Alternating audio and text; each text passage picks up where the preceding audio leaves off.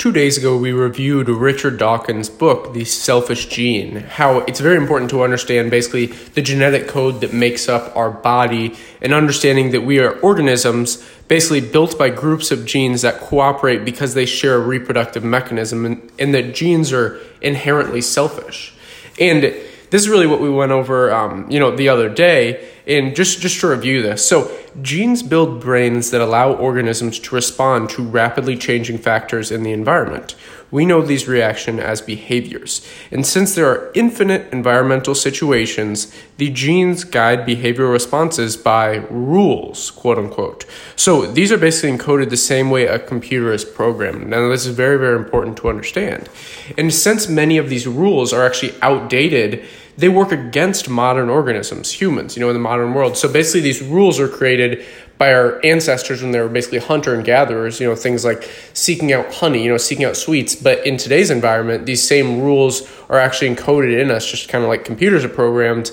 They haven't changed. And in a modern society where, sweet food is abundant. And this is just one example of a rule. There's thousands of rules that are basically coded in us and in our brains. We have to understand how to move past these and basically you can actually consciously program new rules into your mind. And basically we need to work against this to minimize the negative impacts of this programming. And we do this through two strategies. So learning and simulation. Learning, which is trying an action to find out if it is a good idea, and simulation, meaning modeling an outcome of an action before taking it. This is very important because organisms that can only learn through overt trial and error will fail every time to organisms that can learn through simulation, meaning watching someone else learn through overt trial and error and going, oh, I probably shouldn't do that, or oh, I probably should do that, and then adapting from there. So not having to, learn through overt trial and error yourself. And this is ever important in today's society because this is how you can leverage modern technology, basically lessons from great people, mentors, really anyone you meet, and apply Abraham Lincoln's mentality, which is learn from everybody, even if it's what not to do. And this ties in perfectly with Warren Buffett's quote, which is, everybody learns from mistakes, but it's a heck of a lot easier to learn from other people's mistakes. And that's really what this simulation comes down to.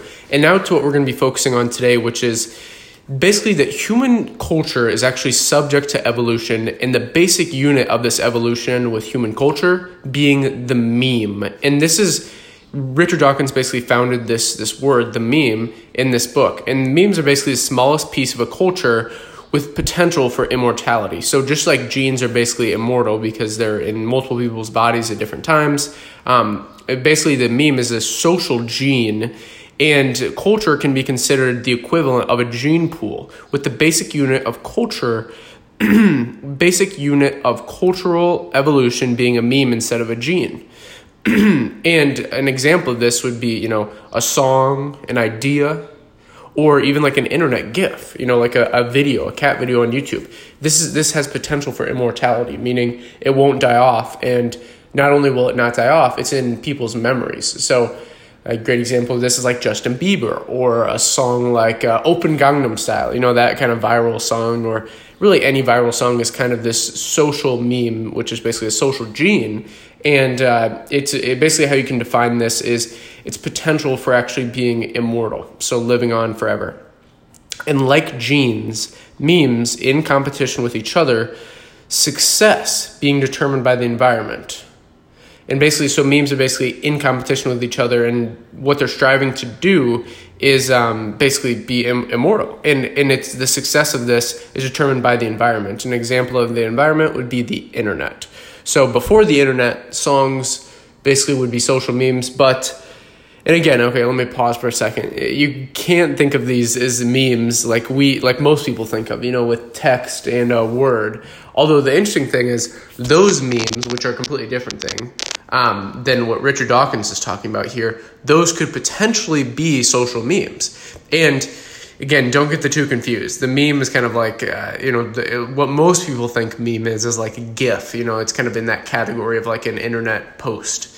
And this is talking about Richard Dawkins' idea that was way before internet memes, and about social genes being the basically equivalent of genes in society. And Basically, human foresight can aid in overcoming the negative aspects of biological gene selfishness. And the key lesson out of this book I extracted was all animal behaviors can be traced back to the selfishness on the part of their genes. Genes are selfish by nature and program the brain with preset rules, quote unquote, to dictate behavior. You want to override these if they, bring negative aspects into the world that you can't necessarily control, and you want to do this by learning and simulation. So, thank you very much for listening. This was kind of wrapping up Richard Dawkins' book, The Selfish Gene. If you enjoyed this episode, please leave us a review and subscribe, and until next time.